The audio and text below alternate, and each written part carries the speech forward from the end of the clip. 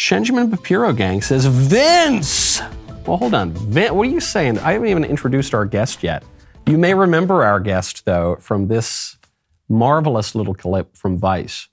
Statistically, it is true that Asians, right, on average, make more money, in terms of medium, make more money, better test scores, get into better colleges, all that stuff. I think the question is, why is that? And I don't know, model minority, whatever that label wants to mean. That's actually a myth because we cannot be... Well, no, listen. Well, let me finish my point. We need to observe what makes people successful and unsuccessful. And I think when you look at trends that are generally true in the Asian community, not of everyone, but are generally true, usually you have families that are sticking together. You have, people are taught to work hard in school, not get into trouble. I think that translates to why Asians en masse are successful. And I don't think you have to be Asian or white for that matter to not have kids out of wedlock, not, commit crime, not cause trouble, whatever it is. It's just a matter of common sense. That's what makes people successful. And if that's so-called assimilation, having a nuclear family, buying a house, going to school, whatever it is, then yeah, okay, call me a pro-assimilation then. I think there's a difference between assimilation and erasure. Yes. Yeah, Vince, how come you told people not to commit crimes and to get married and don't have kids out of wedlock? You're trying to erase culture. You're probably a white supremacist. Vince Dow, for those who don't know, 19-year-old conservative YouTuber and influencer from Florida, and just a destroyer of libs with both facts and logic in that Vice documentary. Vince, thank you for coming on the show. Yeah, thank you for having me, Michael. It's great to be here. It's funny, I am 19, and it's kind of a trip because I grew up watching you, and you were actually one of the people originally that kind of broke me out of my libertarian phase. And then now here we are on the show. So, they say never meet your heroes, but I think you're all right, Michael. I think you're all thank you. I am so pleased to hear that, because when I saw your clip there, which was just absolutely phenomenal, and then I look at some of your other commentary, I sensed that.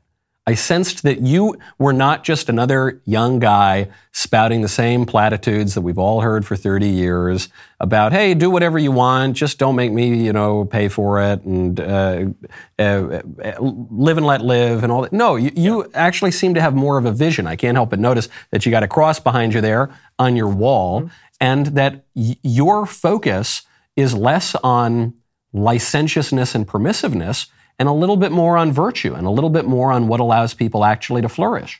Absolutely. And, like I said on that panel, societies don't come together and form because they have nothing in common. They share no values. They have no commonly accepted sense of morality. They form and we build communities and we make smaller covenants with our own lives. We make friends, we get married, we build relationships based on things that we have together. And all I essentially said on that panel is, this ought to be the rule of the rest of society too. This is how every society has had to be built in human history. And it's really funny that that's the clip that went viral, that one you just played, because my comment about that being assimilation was semi-sarcastic in the sense that we just had a whole prior debate about this very topic, about the greater concept of assimilation.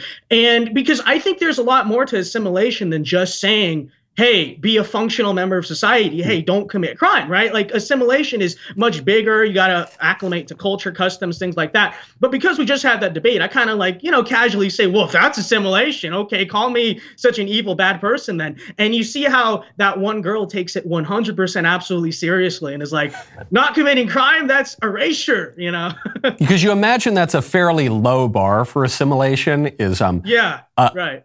Respect the laws, don't go to prison. That's because there is, as you say, there's a little bit more. It's the language that we speak. It's the rituals that we engage in. It's the way that we view ourselves individually and the way we view ourselves as a culture. But that bar is so low.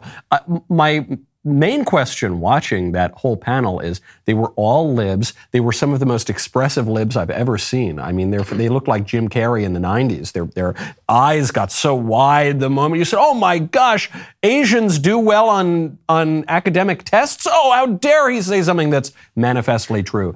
And so I just wanted to know, how'd you even get on the panel? So they reached out to me via email, and it's kind of funny. Originally, we were supposed to do a masculinity panel. I assume they just found me because conservative social media, whatever. But they originally interviewed me to do a masculinity panel. It's really funny. Vice decided, well, because I was Asian, let's put you on the Asian panel instead, which is fine. I think it worked out for the best because I saw the masculinity panel they did. It was kind of not that interesting, whereas the one I was on, very spicy, a lot of people. So I think it worked out. But that was a funny part of it. And the other part was, I don't know if I'm supposed to say this, but whatever. If you look the date the panel came out, it was December 14th. Originally, it was supposed to come out on December 7th.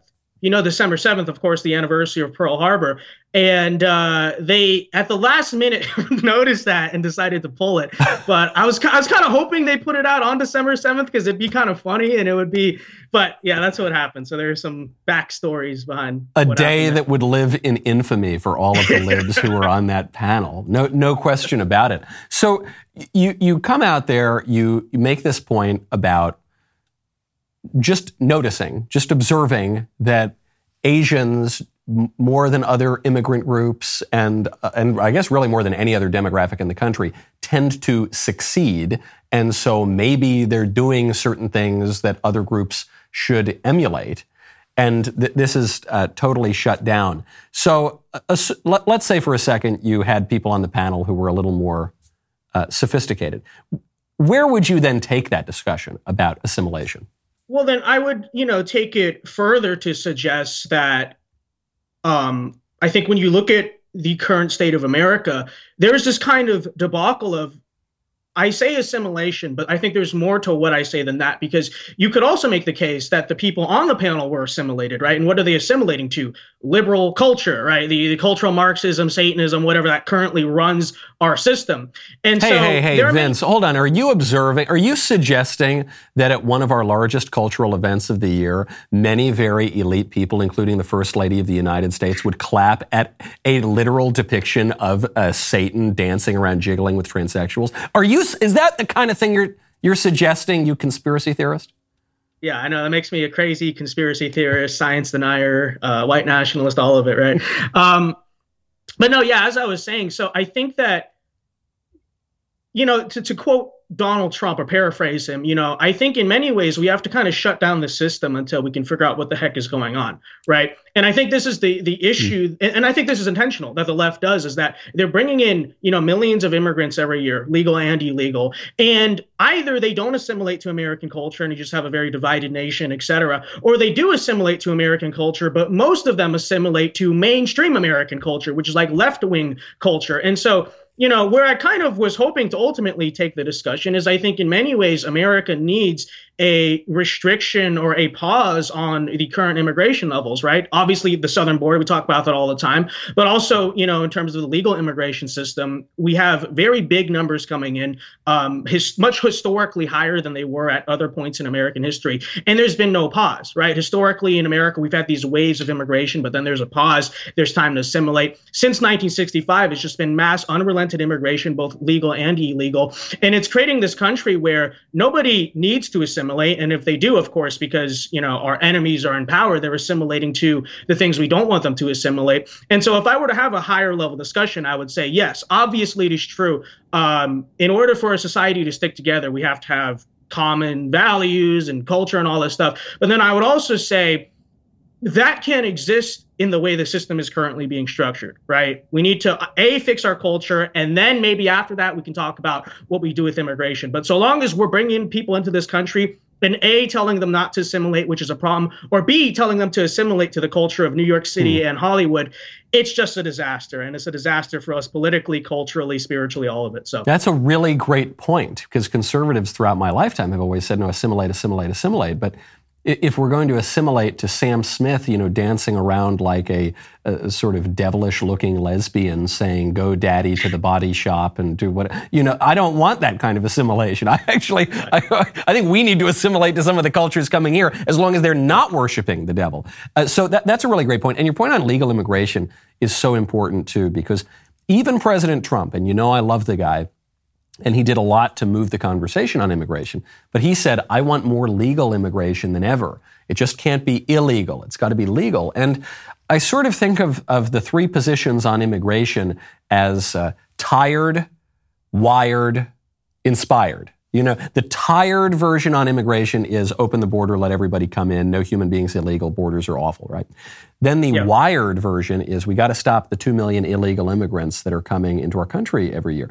But then the inspired version is, well, hold on, we're also taking 1 million legal immigrants every year, and we have for the past 60 years, and it's the largest movement of people ever in recorded history, and nothing against those people, but how is a country supposed to just take in 3 million people a year without any assimilation and maintain anything representing a coherent nation? I just don't see how that's even possible. Yeah, and it's funny because people always say, well, you're like Vietnamese, and I'm also part Italian, so we share that brotherhood. I can tell. You've just got that ethos to you, you know? I don't know, it's some of the spirit. You know, I always say, like, my brains probably come from the Vietnamese side, and then just my speaking, you know, like my person, it's totally Italian. The hands are Italian. Real. But, you know, they always bring that up, and, you know, it is true, right? Some of my family, not all of them, some of them came as a result of the 1965 immigration system.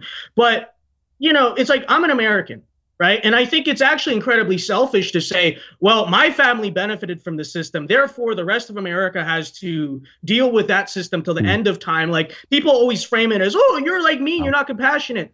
I am compassionate. I'm very selfless for my own country because I was born here, right? So I have no political ties to Vietnam or Italy. I have political ties to America. And so it's my job as an American patriot to look at what's going on in our country and advocate what's best for the people in this country, not some hypothetical caricature of, you know, people who might be like my family out there. I mean, you know, God bless them. But my duty as an American conservative, American patriot is to look out for Americans. And I think when you look at the current system objectively from that lens, it's very hard to make the case that this system works, right? The only case the libs can ever make is like, well, but you know, my family were immigrants, or you're an immigrant. It's like, but that's not an argument, right? We're talking, we live in this country. We have to do what's best for this country, not what's best for our own in-group interest or what's best for, again, a hypothetical caricature of someone who's like us. So I love the way you flipped their slogan on its head, because I've heard this slogan too. You know, half of my family comes from the Mayflower,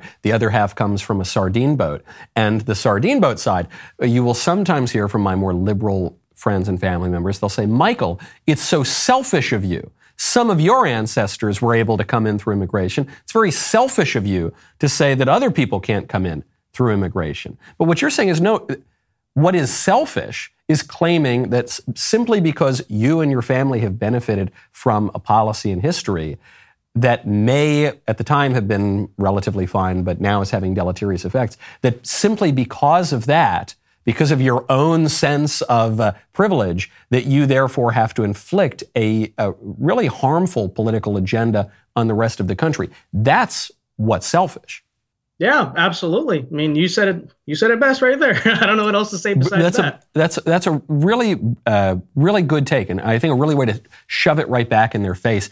I got a call the other day from a very prominent politician who I did not know before. I'd never spoken with him before. And he was just sort of calling some people to get a sense of what young Americans are thinking.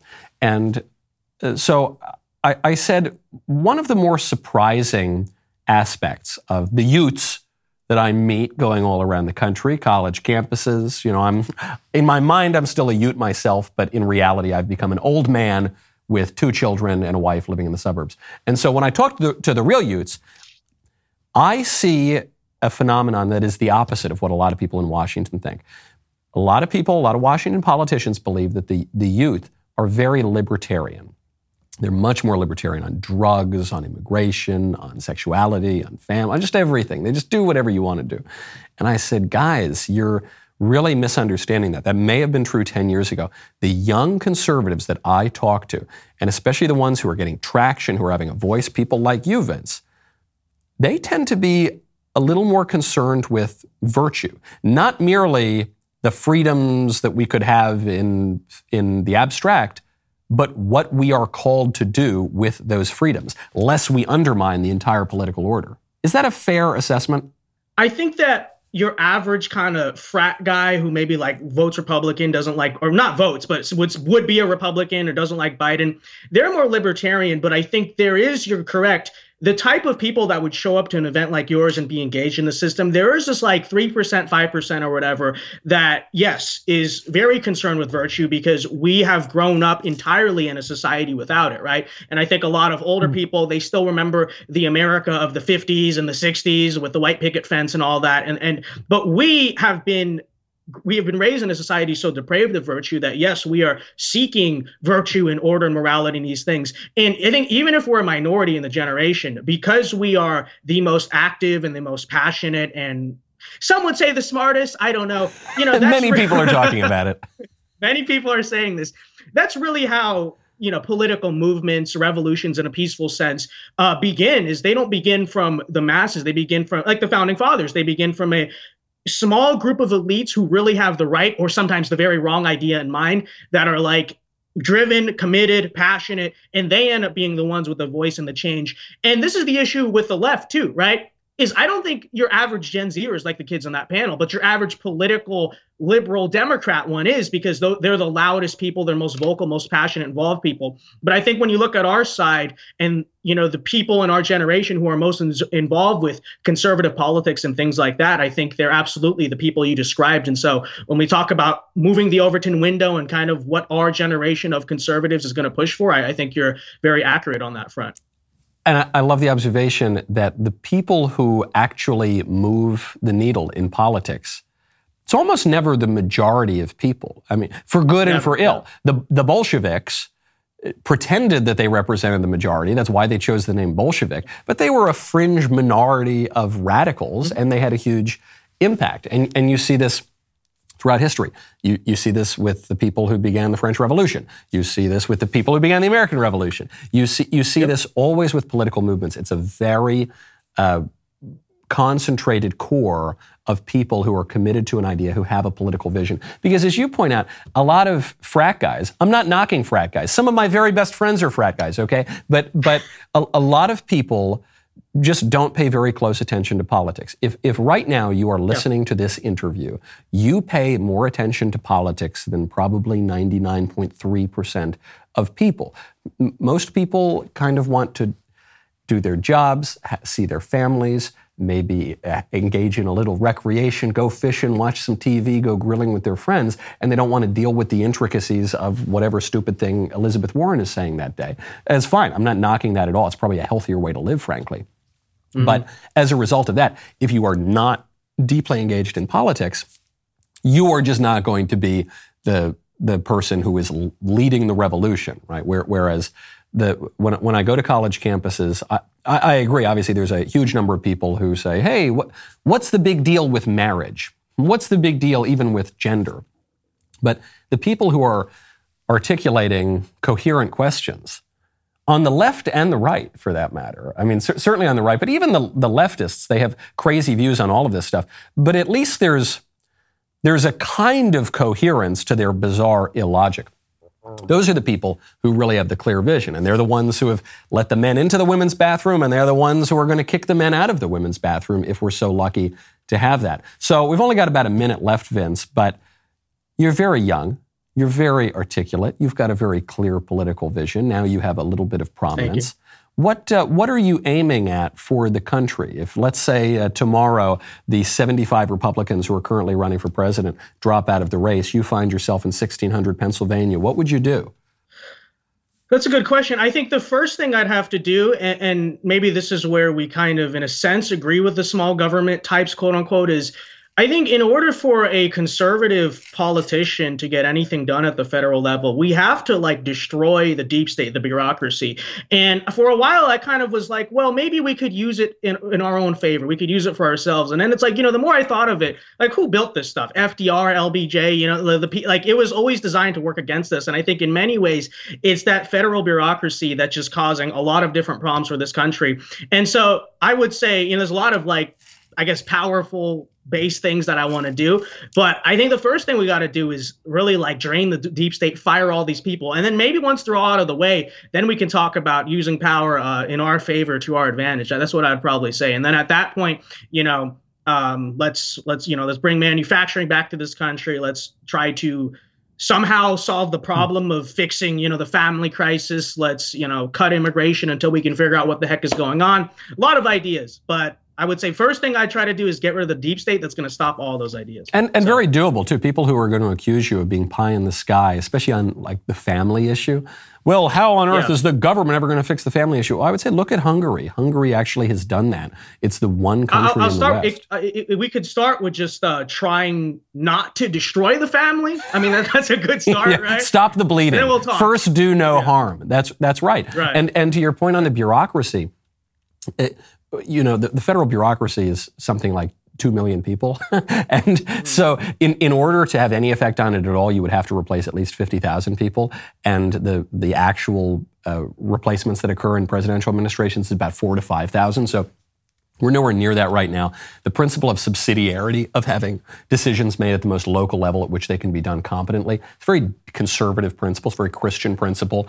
And then even to the point of wielding the bureaucracy to our advantage. I'm not saying it can't be done. It has been done in the past. But to your point, you got to fire like pretty much everybody to do it. And back when the conservatives did wield the bureaucracy in a way that was sometimes successful, they did so through the spoils system. They did so through replacing that bureaucracy pretty regularly. And so I think you're absolutely onto something, Vince, and I think you've said it very, very well, and I think you totally owned those libs. Most important of all, I think you totally, and which is really important because, as I've always argued, when we own the libs, we have to own the libs for a purpose, and it's to show people that the ideas that they're offering are a total failure, and that the vision that we have to offer is clear enough that it can knock down all that piffle pretty quickly. You did that very, very successfully. Vince, where can people find you? You can find me on my YouTube channel. It's just my name, Vince Dao, D-A-O, and then you can find all my social medias too from there. But YouTube channel, probably the main thing I'd plug. All right, go follow Vince, everybody. I'm Michael Knowles. This is The Michael Knowles Show. See you tomorrow.